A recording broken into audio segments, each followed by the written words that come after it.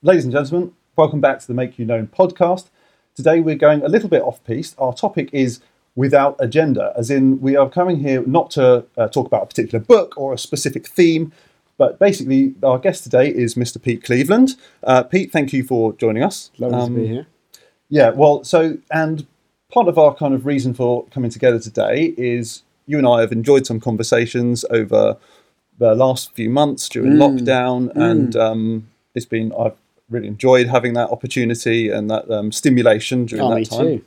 So, thanks for that. And I just enjoyed our conversations. I enjoyed some of the encouragements that you've given as well. And I thought it'd be really cool to just have a chat and unpack some of that stuff. And hopefully we're just going to kind of see where it goes, because without agenda was one of your little thoughts, wasn't it? Sure, yeah. What was that about at the time? So I guess it was something born, I guess, a little bit of context. I took on a new role in September in lockdown, and I became the pastor of this wonderful church. And I was in a good rhythm, but of, I guess, time with God, the going out, the coming in kind of thing. But actually I knew there was more, and I wanted to explore that. And so actually I began this thought of the daily and the weekly time with God, and that actually part of my new role involves speaking or message preparation or all that kind of stuff. And so as I got into that, I realized I'd taken over a church where there wasn't the Sunday thing of, rhythm of preparing a message, doing church, in that we were in lockdown and that our services were online. And so actually the chief part of my job, and still is a big part of my job, but particularly at that time when we weren't having the Sundays, was to focus in on just people and what we did in all the avenues of what church meant, from the food bank to connect groups to all kinds of stuff. And so without agenda came as this thought, because I wasn't having to prep for anything. And I just really felt God, the Holy Spirit, say to me, well, what if it was always like this? And so I got into the book of Acts, which is a great place to get into when you're all about the church as it was, figuring it out when Jesus had gone back to heaven. And basically a third of the book of Acts is text. It's text. It's not text, sorry, speech. So all of Acts is text, but it's speech. It's the dialogue, and it's different dialogue. It's Stephen before he was stoned. It's Peter talking his first sermon. It's Paul talking to various audiences about either his testimony or what it means for them as Jews or as Gentiles. But the whole point was that all these guys, when they were put in situations where they could speak, they hadn't prepped a message, or they hadn't spent time in their week going, right, I've got to prepare for this, and then going to the Bible with a sense of, Peter, when he spoke that first message, it was from the overflow of his revelation. He stood up in front of the crowds at what we now call Pentecost, but for them it was, whatever day of the week it was. And it was out of the overflow of his encounter. And for me, I looked up, what does agenda mean? It means you bring a set of points that you want to discuss. And so the whole without agenda thing came from, what if we just always came seeking encounter? And rather than agenda, appointment, if you like, can rob us of that encounter experience. And so when we come to our quiet times, when we come to just time with God, instead of thinking, well, I've got this thing I'm going to prepare for, it's just, God's, here's some space. Can I quiet? Can I still the voice? Can I journal? Learn how to journal rather than message write. And I guess the challenge was, maybe I never write a message again as someone who preaches, but just actually could cultivate these moments of without agenda. So that it's a long answer to a short question, but I hope that gives it a framework. No, that's really good. It's given me loads of potential avenues to go down off the back of that. So and firstly, I should apologise that I didn't introduce you as your role. I introduced you as Pete Cleveland, but I didn't say that you're a pastor. Here we are at Hillsong, Tunbridge. So that's really interesting, because do you think you're going to bring that then into preparing messages? Because one of these things I've often thought about is, how do you prepare for a message? Like, not many people really talk about that kind of thing. How do we prepare to share the gospel? And I know we're going to possibly touch on that a little bit later anyway. But yeah, so what are your thoughts on preparing to share? Absolutely. Well, I think off the back of, the whole without agenda thing, I think to clarify, there are times when the Bible calls for us to come with thanksgiving and petition. So it's not about throwing a prayer life out the window, or craft, or what we can't use it for is an excuse to not hone a craft or actually bring specific things to God. That's not what this is about. Matthew 6 and how to pray, that's really important.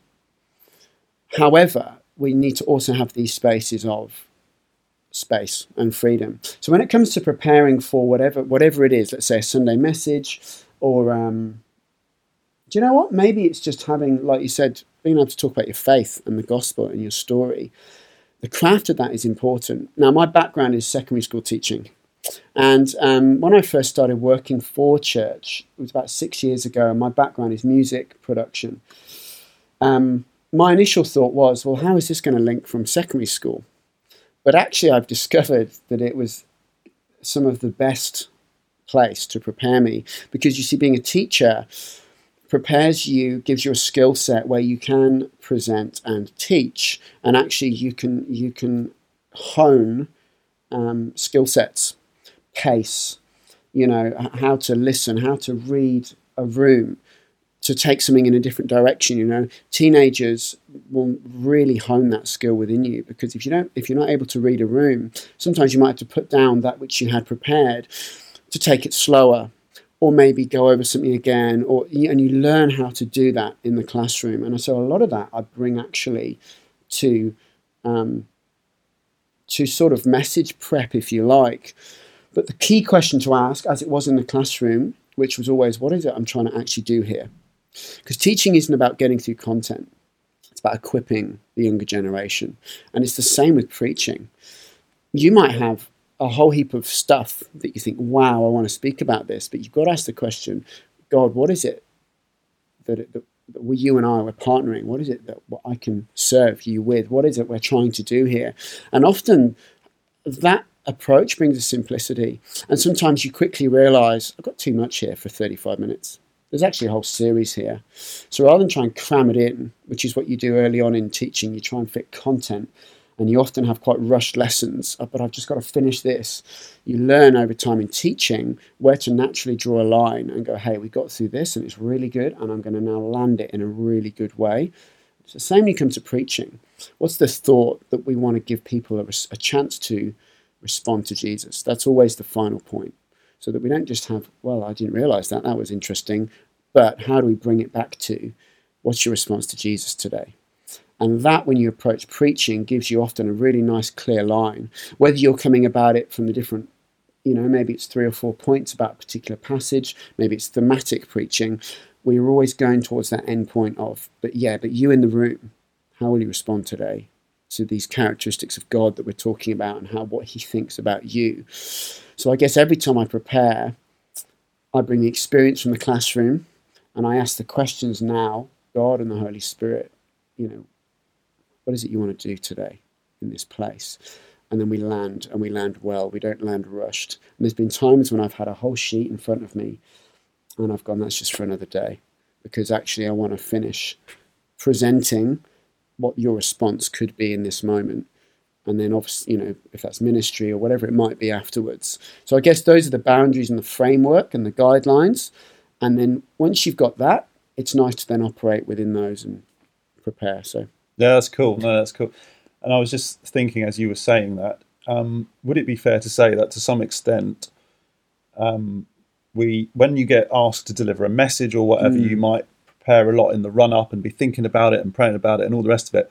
But actually, to some extent, we should be almost prepared daily to deliver a message of some kind, even if it's only 2 minutes. Now, I've not thought about it before now in that way, so I've not done that. I'm not saying that's what I do, but now I'm thinking about it. Do you think, is that a good I think the way to see it is maybe remove the word message. It's interesting. It's a word that we've often almost brought in, in our modern language. around Christianity. It's a helpful word, don't get me wrong. There's nothing wrong with the word. But what I don't want people to think about is I need to walk around almost like with guns ready to sort of preach. Does that make sense? If you look at Acts again and the Gospels, what God was after was the life-changing power that is in your story, because that is what people will connect with. So rather than having kind of, spending time in the Word of God equips us to do that, not so that we are theologically necessarily ready to win an argument. No one ever came to church because they lost an argument. They came to church because something in your story they connected with. And there's that sense of, wow, well, if God is real, and if he could do it for Jason, could he do it for me? So I think the being ready thing, actually, in all things, whether it's the without agenda or whether we're preparing for something, God always wants to take the pressure off. Take the pressure off, because the results are not our responsibility. They're not. He will build his church. The power of the Holy Spirit, that's not our responsibility. But if we're ready to talk openly, about our story, about what does it mean to have a relationship with God, that's what people connect with. And that's what actually even works best, even on a Sunday when you're preaching. Keep putting yourself alongside somebody else. Being real. I don't necessarily have the answer to that, but can I tell you what God's done in my life? That's where I'd go with that, rather than I've got messages lined up. I've got thoughts that I've been really encouraged with, and I've asked the question, is that just for me, or is that for the church, or is that for another setting? And you discover that along the way. And it's what we consume. We end up essentially, what we give our attention to essentially makes up our beings, our lives. And so if you're giving your attention to the Word of God and being around others that build you up, naturally when you're around anybody, that's who you'll be. Yeah. So I don't know if that answers your question. Yeah, no, that's good, and that attention point at the end is good. It reminds me of that John Mark Comer quote about at the end of our at the end of our lives are the sum of what we gave our attention to. What we gave our attention to. I love it. I think it's so good. Just to rewind a bit, then you mentioned about being a teacher and being in music and stuff. So, how about you just share a little bit about your sort of journey to where you are now? Like, did the 12-year-old Pete imagine he would be here today, or what? I have no idea. 12-year-old was a long time ago, in the glorious 90s. Just about, I should clarify. In 99, I was 12. That's a complete lie. 97. Gosh, sorry, quick maths. There you go. I wasn't a maths teacher. I was a geography teacher. And I loved it. So you know where you were. Exactly. I loved it. And I loved it because I loved that interaction with youth, teenagers. It brings an energy. Every day is different. So no is the quick answer. I didn't imagine I'd be here. My dad is a vicar, is a minister.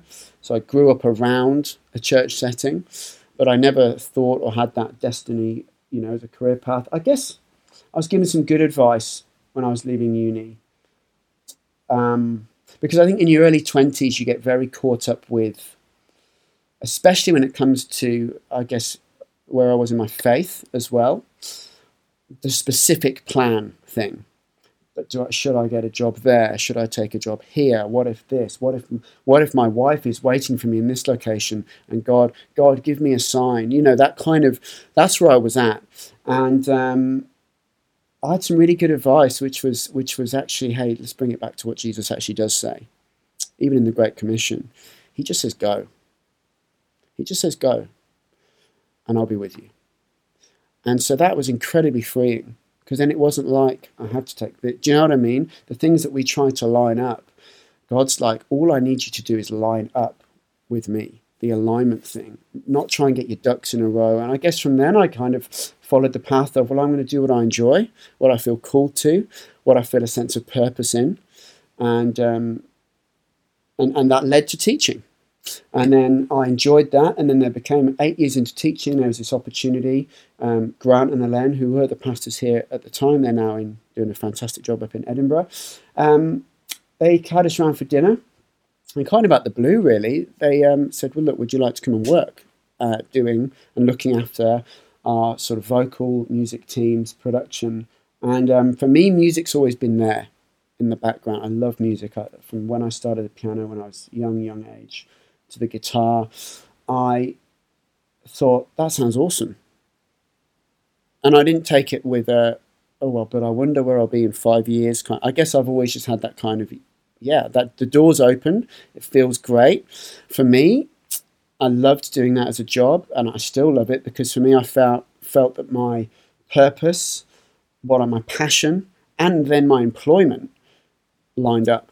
And for me, I read this book called The Element, and that's basically I forget the name of the author, but it's basically, that's when you describe as someone in their element.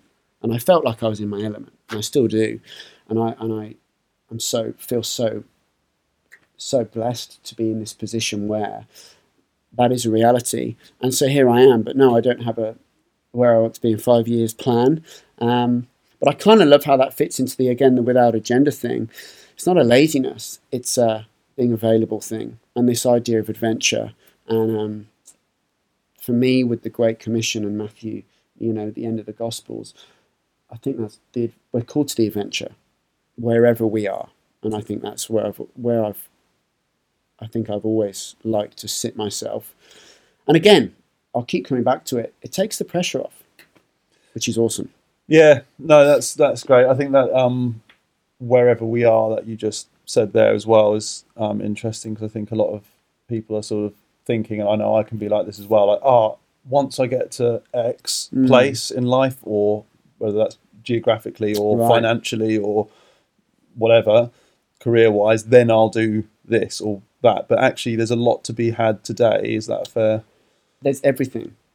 I mean, we just talked about what you gave your attention to. We're so used to, like you say, waiting for the next step so I can. But the danger in that, and we're all, me included, it's not like I've transcended to some level where, absolutely not. I still struggle with all of these things. But what's really refreshing is the point I come back to then go again. I think that's the whole point of this kind of without agenda thing. You're absolutely right. If I'm there, then I can do this. But so often, when we go back to Scripture, whether it's Old Testament, New Testament, Jesus, the invitation is, come, you'll see, come follow me. And what about this and that, and all the nitty gritty and the detail? And we have a God who says, you'll see, would you trust? And I think that's where we learn actually his will for our lives.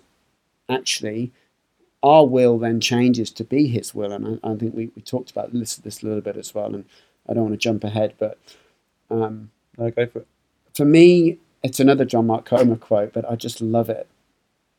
The book we're talking about is The Ruthless Elimination of Hurry. It's a fantastic read. But he says in it, it's one of my favourite quotes in the whole book. He says, wisdom is born in the quiet, in the still. But this is the bit I love. It says, wisdom has its own pace. And it's often when the restlessness, the tumultuous thoughts and emotions die down, that wisdom starts to bring itself to the surface. And this wisdom, which when we come without agenda, starts springing up in these different areas. We start seeing things. We get discernment in areas we weren't even thinking about. And I think sometimes we want wisdom, discernment, answers, like a download. It always reminds me of the movie The Matrix, which, again, show my age a little bit, is 22 years old. Yeah, I'm 99, it came out, I think. So. Right. I mean, Keanu Reeves, bless him, he's nearly 60, I think, which is just... Still looks the same. Oh, yeah, he looks incredible, as a tangent. But, in The Matrix, they're able to download skills when they want them, which I thought, and all of us thought, was really cool. I need to be awesome at Taekwondo. 5 seconds later, boom, it's downloaded. Can I fly a helicopter? Yep, you can do it. And I think if we set ourselves up with God in that way, and we go to the Bible in that way, we are bringing an agenda. No matter how pure, outward focused, whatever it might be, we are bringing an agenda. If we bring our list of prayer points and priorities, we need to bring them to God. But if we bring them then with our proposed solution, God's not after the proposal. He's after the let's bring it to him and the trust thing. And for me, when you learn to still, that be still thing, Proverbs talks about crying out for wisdom and seeking it like you would for silver and treasure. But for me, that's born in the stillness, and that wisdom, I love it, has its own pace. And God's answer has its own pace, and his direction for our lives and what should be next in our mind. Oh, but God, I really need an answer on this because I need to tell my boss by Tuesday. Do you know what I mean? Or there's really noble boundaries that we might like to put. But we follow a God of the you'll see. Can you today learn how to live, to abide? I love that word. We'll come on to that. But and trust that I've got this. And that actually, if you allow me to have this, you know, there'll be things that you can't even imagine right now around the corner. And for me, 9 years in the classroom, although I loved it, there were definitely points when I thought, well, is this the rest of my life now? Am I a teacher? And I began to question and think, what does this look, and I think we all do in our 30s, you know, what does this look like for the next 20 years? And do I want that in 20? And it was at that time, unbeknownst to me, that stuff started working in the background about the job becoming available. And now I'm doing something which, to circle back, could you see yourself doing this? No, I couldn't. But if you'd have said this, I'd have been blown away because I couldn't even imagine this. And it's awesome. So I think in a circulatory way, I hopefully have answered that. Yeah, as before, it's given me a lot of fodder. So I guess to some extent what I'm taking from the wisdom thing is it's more about a poise of heart than doing a specific thing. And whilst those things are important that we do, it's almost a way of being. It's a lean. It's not a set of rules. It's not a do this and you'll. It's a lean. It's a heart. In the same way when we're in a relationship, you know, I love my wife. We've been married 11 years. We don't agree on everything. We love each other. We lean it. We're unified in that. It's a lean. Do we get things wrong? Of course we do. But because of the lean of our heart, we say sorry quickly. And we love it when we're in that harmony with one another. And I think that's, and I come back to that word abide. It's a command word. Abide in me, John, and I in you. And actually, if you don't learn to abide, there's a pretty stark warning there about you might be doing everything that looks right, but if you're not abiding, it's no good. In fact, it's even as strong in John as to say, it's John 15:4 or John 4:15. I think it's 15:4. You can't do anything. You're not going to achieve anything, for the kingdom, for church, for ministry, if you don't learn. And abide is living in, it's to dwell in, it's to learn to be at ease and comfortable within the will of God. And it's a command word. It's not a suggestion. It's a command word. So again, it's in the without encounter thing that we learn the craft of abiding, if that makes sense. So I love that word. Yeah, it's great. I remember someone saying we don't need to, when it comes to Christianity, it's not a case of try harder, it's a case of abide more. Yeah. Which I thought was really helpful, actually, because naturally, maybe everyone, or certainly myself, I feel disposed to always go, I just need to put in a bit more sweat, a bit more grit, and it's not necessarily actually about that. Yeah. So we sort of talked about how you got here. Just off the back of that we've been in lockdown. Obviously, it's not an easy time to be switching roles and all that kind of stuff. Yeah. Maybe it is, I don't know, because things are quiet. But what was your thoughts? Just something that came up in conversation earlier. People have got used to being sat at home, kind of not really engaging with other Christians in a collective sense in the same way, because we can't.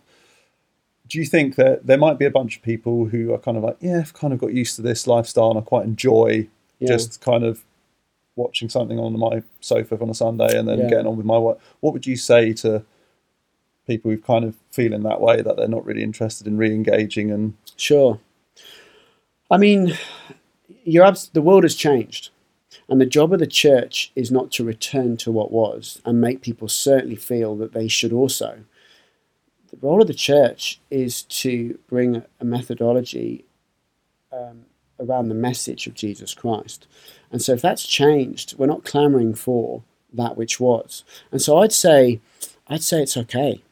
The world has changed, and our habits and the way we view things and the way even we use like transport and I don't know, I think whole industries will be different and are learning how to be different. And I think the church, not an industry, but as an organization, we need to learn that our priority first and foremost is not to put on church and to get everyone in the room. These are really almost dangerous if the priority is, right, we need to get everyone back. No. So for us, one thing I love about church for us is that the online thing, it's not going away. It's going to be there. And we don't put waiting on, if you come back, you're this kind of well done, faithful servant. You've come, you know what I mean? Like we don't reward, because there's absolutely people who are also sat watching church at home who have legitimate and very serious health needs that require them to do that. So on our website, I love the approach of, look, save your seat, i.e. come to the room or watch online. They're equal. One isn't bigger. One isn't shout louder. One isn't rewarded more. You can be part of our church, the Church of Jesus Christ, in either way. So in terms of what I guess you were asking about, which is the Sunday experience of church, we're not going to certainly not make people feel, here's 3 reasons why you need to be back. And okay, if you're not back, it's okay, but you should be trying to come back. The world's changed, communities changed. But here's what I'd say also as an encouragement. We as human beings, we're not designed to live in isolation. So let's be innovative about how we connect, whether that's, at the moment in the park, in homes, whatever that is. We need the church as Christian believers. And there's something about being around others which ignites the Christ in us, if you like. We're encouraged, right? Somebody said the quote once, they said, courage takes encouragement, and it certainly does. And so I would not see this then as opportunity to go, well, that's fine then. Pete says I can live as a hermit and never come back. So do you know what I mean? There is a balance there. Now, if you don't feel comfortable coming back to a room of people, especially in this time, please don't feel pressured to do so. But let's not cut ourselves off from community. So, as we look forward to that, of course, I'd encourage, the room is awesome. There's something about that. But it's not the be-all and end-all. And it's certainly not everything that church is. So hopefully, in both situations, be encouraged. Yeah. And I think it would be great that people who have engaged for the first time online might then come into the room where they might not have done before and discover they had something. On Sunday they did, with 3 people in church who joined our church in lockdown, never stepped foot in the building, have joined connect groups in lockdown, and we're here Sunday just gone. So Fantastic. There you go. Yeah, great. Sorry to interrupt. No, that's great to hear. I'm just deciding where to go next because there's so many places we can go.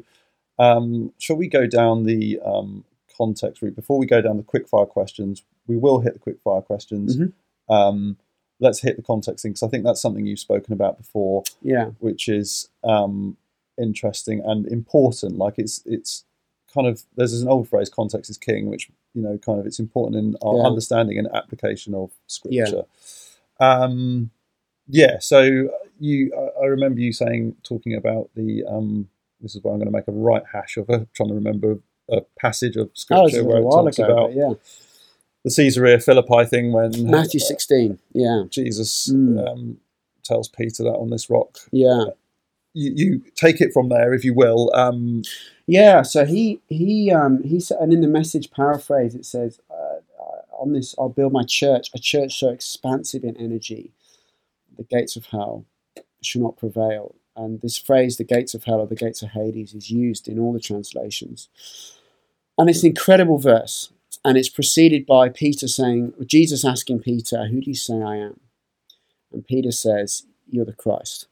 And it's the first time, it's this almost graduation day, if you like, where Jesus is like, they're getting it. They're getting it. And I often feel when I'm reading scripture, I love that question. I feel the Holy Spirit often prompts me, are you getting this? Do you get this yet? I'm taking you deeper.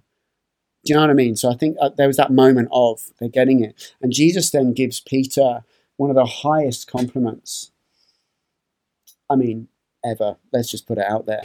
He says this basically, that verse, escapes me, but it's Matthew 16. And he says, look, blessed are you because you didn't get this from books. You didn't get this from others. Your declaration of me being the Christ has come from my Father in heaven. So he's saying to him, you're hearing from God. You didn't get this from anyone. You're hearing from God. How's that feel? And I'm going to build my rock. You're the rock I'm going to start my church on. So this verse is beautiful. It's empowering in its content. And so often we can stop there, particularly modern Christianity, modern Christians, me included, we can stop at the content and be encouraged. And it's absolutely right to be encouraged by content. But if we're not careful, we live this skimmed version of our faith where we almost I think Homer again describes it as like riding a jet ski over the waves. And sometimes we need to scuba dive. Not cover ground, but get into this. Now, I'm not, I don't have a theology degree, but I love context. Part of my geography, and I had the privilege of going to Israel, and I went to Caesarea Philippi. And the thing that really struck me, and there's two things that strike me still now. One is the distance. It's about 30 to 40 miles north of where Jesus was with them. He was on the northwestern side of Galilee. If you read Matthew 15, they were in a boat. He then takes them 30, 40 miles north. Now, let's remember they walked. Now, I know you're super fit and all your CrossFit stuff, but for most of us, if you said, should we go on a walk? Cool, where are we going? About 40 miles, right? I don't think I'll be doing that. I think if you look at the elevation gain, which is super sad, but you can do this, right? I think it's about a kilometre up, right? So it's not just flat and it's dusty and it's hot. And it's Caesarea Philippi. Now to us, it means nothing, right? Most of us. Just another biblical name. Then they went to Caesarea Philippi. And then we had the dialogue. Now Caesarea Philippi was beautiful. It was where the springs came out. I think it's the bottom of Mount Hermon, but it was known by the religious or the Jewish communities around Galilee for being a place that you do not go to. It was kind of the red light district of its day. It was not a place a rabbi should be taking his students, if you like, his disciples. And it was however quickly you want to walk 30, 40 miles. Now, I don't know how much distance they traveled in a day, but let's say it's 2 days, right? Realistically. I mean, you could maybe, I don't know, anyway. So you got to walk for 2 days towards a place where they're all probably thinking, why are we going to, do you know, right? And Jesus waits till he gets there to give this proclamation, right? And I believe it's intentional. And scholars would agree, because at Caesarea Philippi, it was known as in the ancient world for the worship of this god Pan. Greeks, the Romans, there were temples there. It's quite a happening place, but it was a pagan centre of some of the most detestable things that you can think about would be going on. And there was this cave at the base where the spring came out of. And I'm happy to be wrong if people want to write in and say that's incorrect, but I love learning, so please do. But basically, this cave was known at that time as the gateway to hell, because they believed that the water coming from the cave was the spring that would carry to Hades. And so they did all sorts of, can't even speak about them, things in worship to this god, Pan, in the hope that he would, there was this transaction almost. So these guys weren't just at the gates of hell, they were knocking on the door of the gates of hell, eliciting a response. It was that dark a place. And of course, around that was a culture and a community fascinated by and ruled by this ugly lifestyle of hedonism, sacrifice, hell, right? That's Caesarea Philippi. Now, if you go there today, it's beautiful. It's not that, but there's still this cave. And Jesus took them to this place within sight of this cave, and they're all thinking, what are we doing here? And he says, who am I? Who am I? Who do you say I am? Here we are. Who am I? And Peter has the audacity to say, you're not just a teacher. You're not just this guy we're following because he performs these miracles. You're the Christ. And Peter had the boldness to say that, even in the presence of the gates of hell. And so Jesus says, I'm going to build my church, and I'm going to call you to come to places like this, because even this won't stand against it. Even everything you can see won't prevail.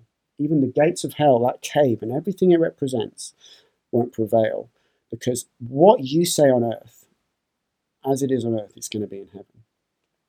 So he took them to the place to give them that confidence, that they then walked back to Galilee, which was safe, Capernaum, the places that they knew, with this experience of where they'd been. And so the context of just that short half a verse, then they went to Caesarea Philippi, I think gives so much more power to the content. And I think the big thing we were talking about was, if you stop at the content, yeah, be encouraged. God's not limited by how deep you dive into the Bible, but if you just were deep, take a bit more of a dive, learn, read, ask questions of the text.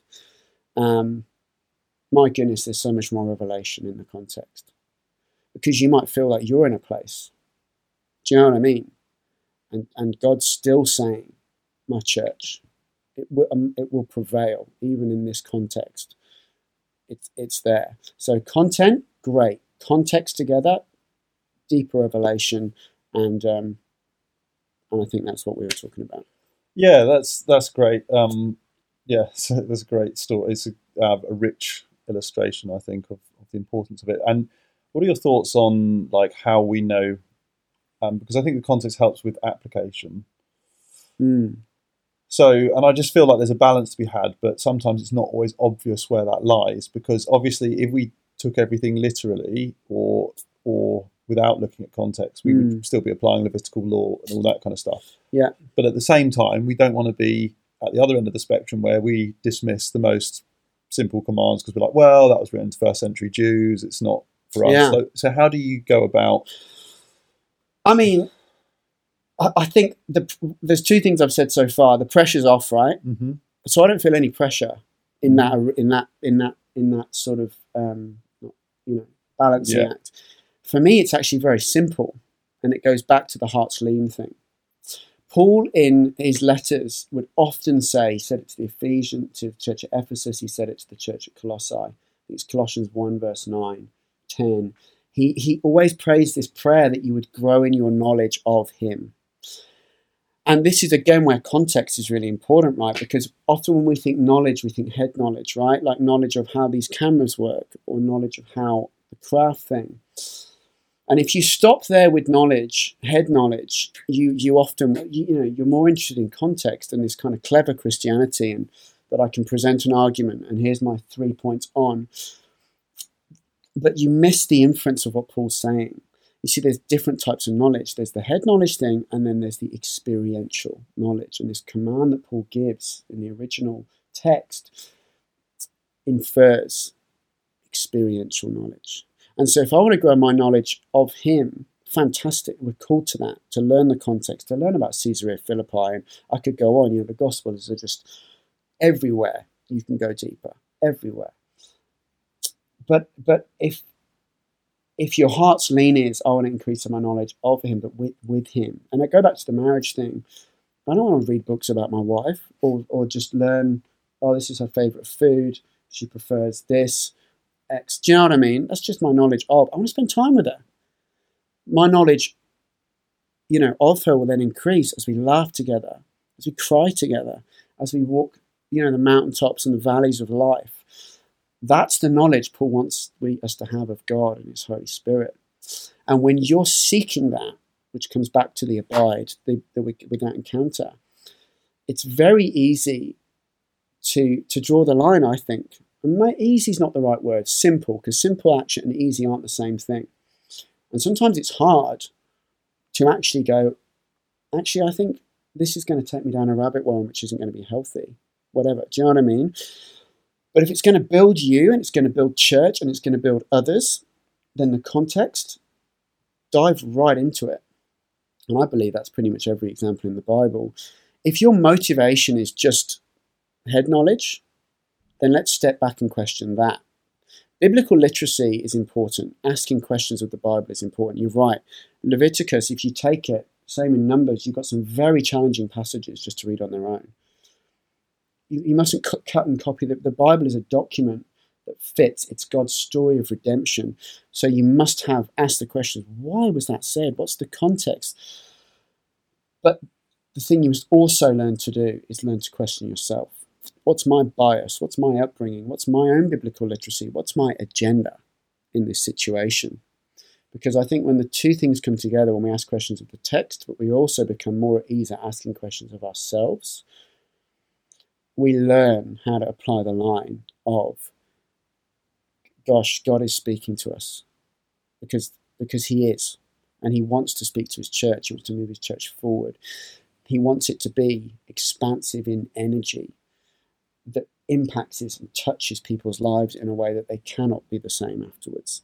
And so context helps fuel and drive all of that rather than being an excuse to dismiss. Does that make sense? Yeah. There's nothing that's an excuse to dismiss. It's learning how to apply it to the now, to the relevant. And I think that comes from the abide thing. And I think the Holy Spirit gives us that discernment where we can go, wow, that's going to really help me now.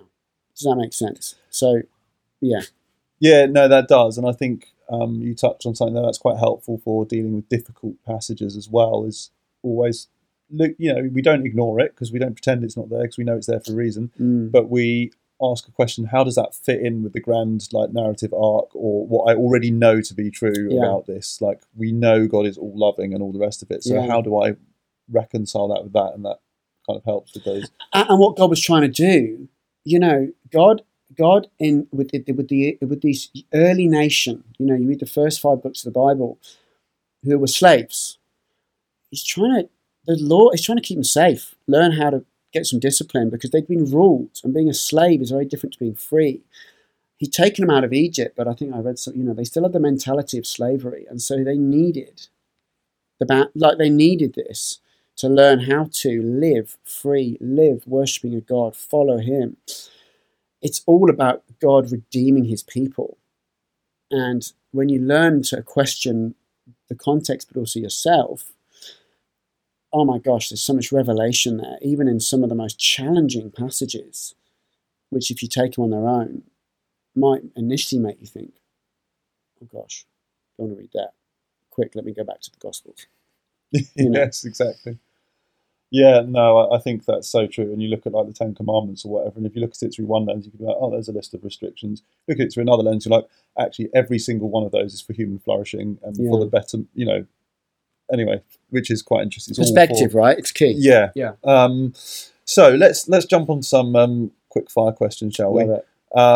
So what one thing do you know now, which you wish you'd known as a 20-year-old? That's good. Yeah, I guess it circles back to the wisdom thing again. Just, you've got to learn to listen, learn not to be quick to speak, learn to spend time in a way with God, like I said, without agenda. I think at 20, I was still very much in that mindset of, have I made the right choice? Has this messed up the next 5 years of my life? God, I was pretty agenda driven. And what I needed to have done is brought the things that were concerning me to God, of course, but that trust thing.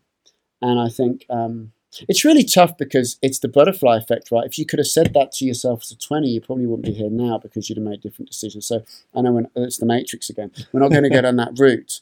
But I guess I wish that if somebody had said, do you know what I'm really grateful for? I had people around me when I was 20 who were actually awesome. I had some fantastic advice. I had some fantastic mentors. I was in a great church. That's where I met my wife.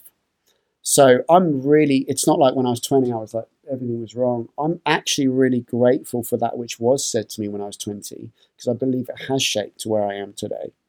So, don't know if that's a quick fire answer, but I think I don't look back with regret thinking, oh, I wish I'd known that. There's pretty much nothing, I don't think, where I'm like, I wish I'd known that because it would have shaped a whole heap. Yeah. I'm grateful for the 8 years I spent teaching. They instilled in me a lot of things which are super helpful now. Yeah, no, that's fine. That's fine. So next one, gospel in 1 minute. Gospel in 1 minute. Love that. I'm going to answer it slightly differently, if that's okay. And here's why. When you get to a point where somebody asks you about what does this all mean, what is the gospel, when you're on a platform, whether you're one-to-one in a park, I don't know, you always have more than a minute. But it's a good exercise to do because it helps you, the craft, right, of your story and the gospel. And so much of our story needs to come through in our telling of the gospel. And I don't think we should just have a rehearsed thing. But scripture and key points in scripture are very important. You know, John 3:16 is fantastic. But just quoting John 3:16 at somebody, you've got to help unpack that. But I think through your story really, really helps. Because the gospel in itself will provoke a whole heap of questions, right? That we're all spending our lives figuring out. What does it mean that Jesus died, and the forgiveness thing, and how does that make sense? How does God have a son when he's always been and Jesus is the same as... Do you know what I mean? So there's an element of faith. So, I mean, Owen McManus is a real mentor of mine. I've never met him, but when he presents the gospel, when he speaks on a platform, I'm sure when he speaks to individuals, he invites people to and I love this, to take a step of faith. Not a jump, not have everything figured out, but hey, you know, in a sense, and here's I guess part of my answer, there is a God who is real, who is for you, who loves you, and who does not desire religion but relationship with you. And that is made possible through the death and resurrection of his son. John 3:16. I love it in Colossians 1, I think it's verse 20, in the Passion Translation, that through the death of his son, God is returning and bringing everything to its original intent. And it says this phrase, restoring to innocence. If you are prepared to take this step, you won't have all the answers. But his Holy Spirit will come into your life and the restoring work will begin, and you will experience something that you've never experienced before, a peace in your heart which is promised to us in Scripture. And so would you take the first step on a journey? I think is the best invitation to the gospel, rather than here's a neat package, can you tick yes or no in a box? You've got a lot of questions, and the answer to a lot of them is you'll find out, you'll see. But would you take this first step?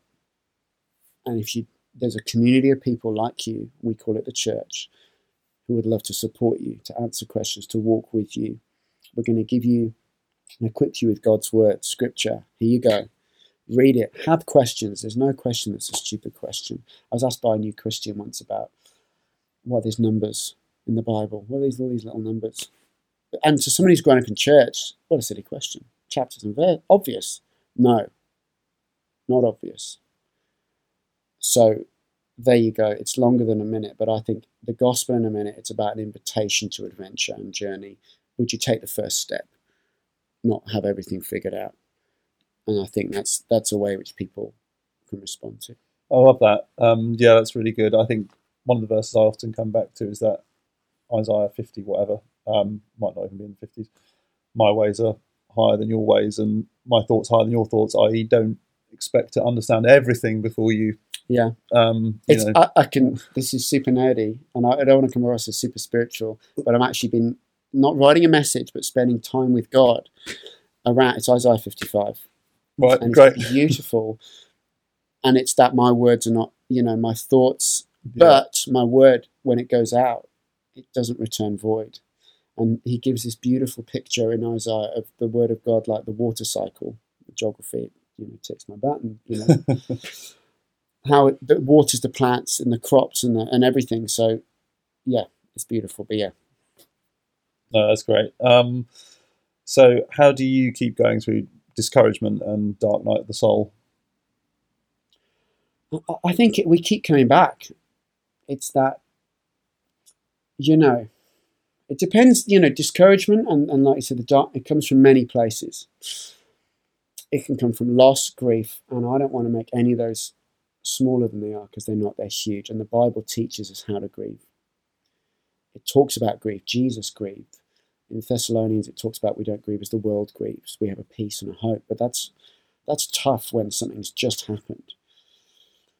So with others, it's about being present. Not having the answers, but being present. With yourself, the dark night of the soul, it's about seeking the presence of God. And you might be there because you feel discouraged. You might be there because you feel humiliated. You might be there because you feel you've missed an opportunity. We find ourselves in these points of distance from God, where He maybe feels distance, but He's not. He's not distant. It's our perception, it's our awareness of Him. And I truly believe with all my heart that if you've developed a daily rhythm of encounter, where God isn't a to-do list, something on a to-do list, He's something you look forward to, that you give your best cognitive energy to, wherever that is in the day. I believe that when we hit those moments, and they are coming, it says in James, tribulation, Jesus even promises it. He says to His disciples, in this world you will have trouble, but fear not, because I have overcome. I believe that when you have the encounter thing, you have that awareness of the Holy Spirit, where you can cry out and plead and say to God, I don't understand, and cry and mourn and get real, whatever it is, the dark night of the soul. But stay there in the presence of God. Don't try, you know what I mean? And if you've spent time with Him, you'll have learnt to hear and recognize His voice. So there's actually a verse I was going to talk. Yeah, anyway. Yeah. Well, you're welcome to.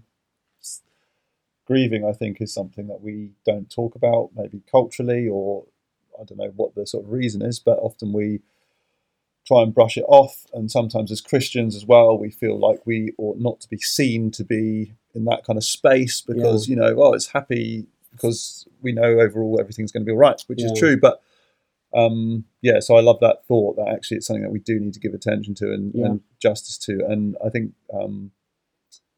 Patrick Regan's been good on that and his stuff around mental health. And Ben Blumel gave an excellent message on lamentation. Yes. Was it Permission to Cry? I think it was called, which fantastic message. Worth looking up on YouTube if you're watching. Yeah. Because I think it's there. So any recommendations of books or podcasts or social media, even accounts to follow that you go to for encouragement and inspiration and learning and all the rest of it? Yeah, I think I'd absolutely. And if I can give the context of the recommendation, it's good to have mentors. There's a guy, my boss, if you like, my boss at one level, if you like, is a guy called Robbie Lewis, who looks after our sort of cities around the UK. And he gave this message to us about having a personal board of directors, people you allow to speak into your life. And I love it as a mental image. Mentors, some you've met, some you haven't. People that you give permission to in different areas, finance, health, leadership, pastoral care, whatever the different areas of your life are, that they can sit at your table and you can give credit to their words, permission for them to speak. So for me, I don't have hundreds of things that I'm like, I actually don't like to spend loads of times on like Instagram because, Coma talks about it, because it is governed by algorithms that monetize our attention, right? So it's very clever how easy it is to get sucked down a hole, no matter how noble, and to just spend time there. But with that being said, learning how to use it properly is important. I'm not saying abstinence. Abstinence can often be something we go to too quick when actually we just need to learn how to use something well. So I follow and I love on Instagram, Bob Goff. Great guy. I mean, pretty much every day he wakes up and he just puts a quote on there, which will radically make you think different. I'm just going to put that out there. Christian Kane is very similar. He's not promoting something. He's not selling something. He never puts it as like a picture of himself. He often just puts like a landscape and he just puts and it's all fueled by his MO, his life purpose, which is love does. Love does. Instead of always asking why, ask how. How can I love in this situation? Not should I, but how can I? And he's brilliant. And I think it's the without agenda thing. So he's great. Books, I've off the back of reading John Mark Comer, but I just love people who like scuba diving into God's word, if I can use that as an analogy. And so Eugene Peterson, pretty much everything, but as When Kingfishers Catch Fire is just amazing as a book. Recent read. There's a great book I've read all about actually coronavirus, and it's by Tom Wright, N.T. Wright, and it's called God and the Pandemic. And especially if you're in leadership, or if you've been asked questions around where is God in this and what does it mean, read that book, because it is just beautifully simplistically written to bring clarity through scripture to this crazy year that we've been in. It's about 80 or 90 pages long, so it's called God and the Pandemic. It's very good. Leadership podcast, Brian Houston's leadership podcast is gold. Craig Rochelle's leadership podcast, he just has some really great people on there that he talks to and interviews. Obviously this podcast, I wasn't going to say that first, but my advice would be little and often, rather than having like hundreds of things that you'd maybe dip in and out of. Put people around your board table that can speak to you, would be my overall advice. Yeah, that's given me a lot of things to go and look up. And so there you go. That's great. That's me sorted for the rest of the year. Yeah, and if you could send one sort of tweet-sized message to the younger generation today, like young adults, and what would it say? It would probably be something that I'd steal from someone like Bob Goff, because literally every day he puts something there which I just was like, wow, how do you even come up with that? I just think the theme that runs through all of this, through whatever you're doing, through everything we read in the gospel, through whatever sphere of influence you find yourself in, whatever age you're at, is, God is love. And the 1 Corinthians 13, which is so often, demoted just to weddings. It's not a hit on anyone who's had that read at their wedding. It's a beautiful scripture to read anywhere. But let's just do everything through the focus, through the perspective of love. Every decision you make the decision that is the best for the person I'm deciding about and the situation I'm deciding it in, and not for the betterment of myself, because that really is the practical outworking of loving others. And so it'd be something cool along the, well written along the lines of basically, let's live the perspective of our lives, others first. That in fact, we talked about it just recently, the whole being right thing as a final thing. So maybe it'd be around something like that. Sometimes it can be so ugly when we're convinced we're right and we get passionate about something, but without love, without compassion, passion can get pretty ugly. It did in the Bible. It chopped off ears and shouted at children. The disciples thought they were right, but they'd forgotten the kindness thing. And Jesus always embodied in every encounter passion, but also compassion. So always in everything you do, let's be kind. Let's put others first, because I think you're pretty much just not going to have a bad day in terms of your relationships with people if you learn to step back and love. There you go. Learn to step back. That is a great note to end on, I think. So thanks for sharing that. Thanks for sharing everything today. It's a pleasure. Thank you. And yeah, great. All the best with everything going forward. Exciting times ahead. And we'll see you next time. So, ladies and gentlemen, thanks for watching. Thanks for being with us.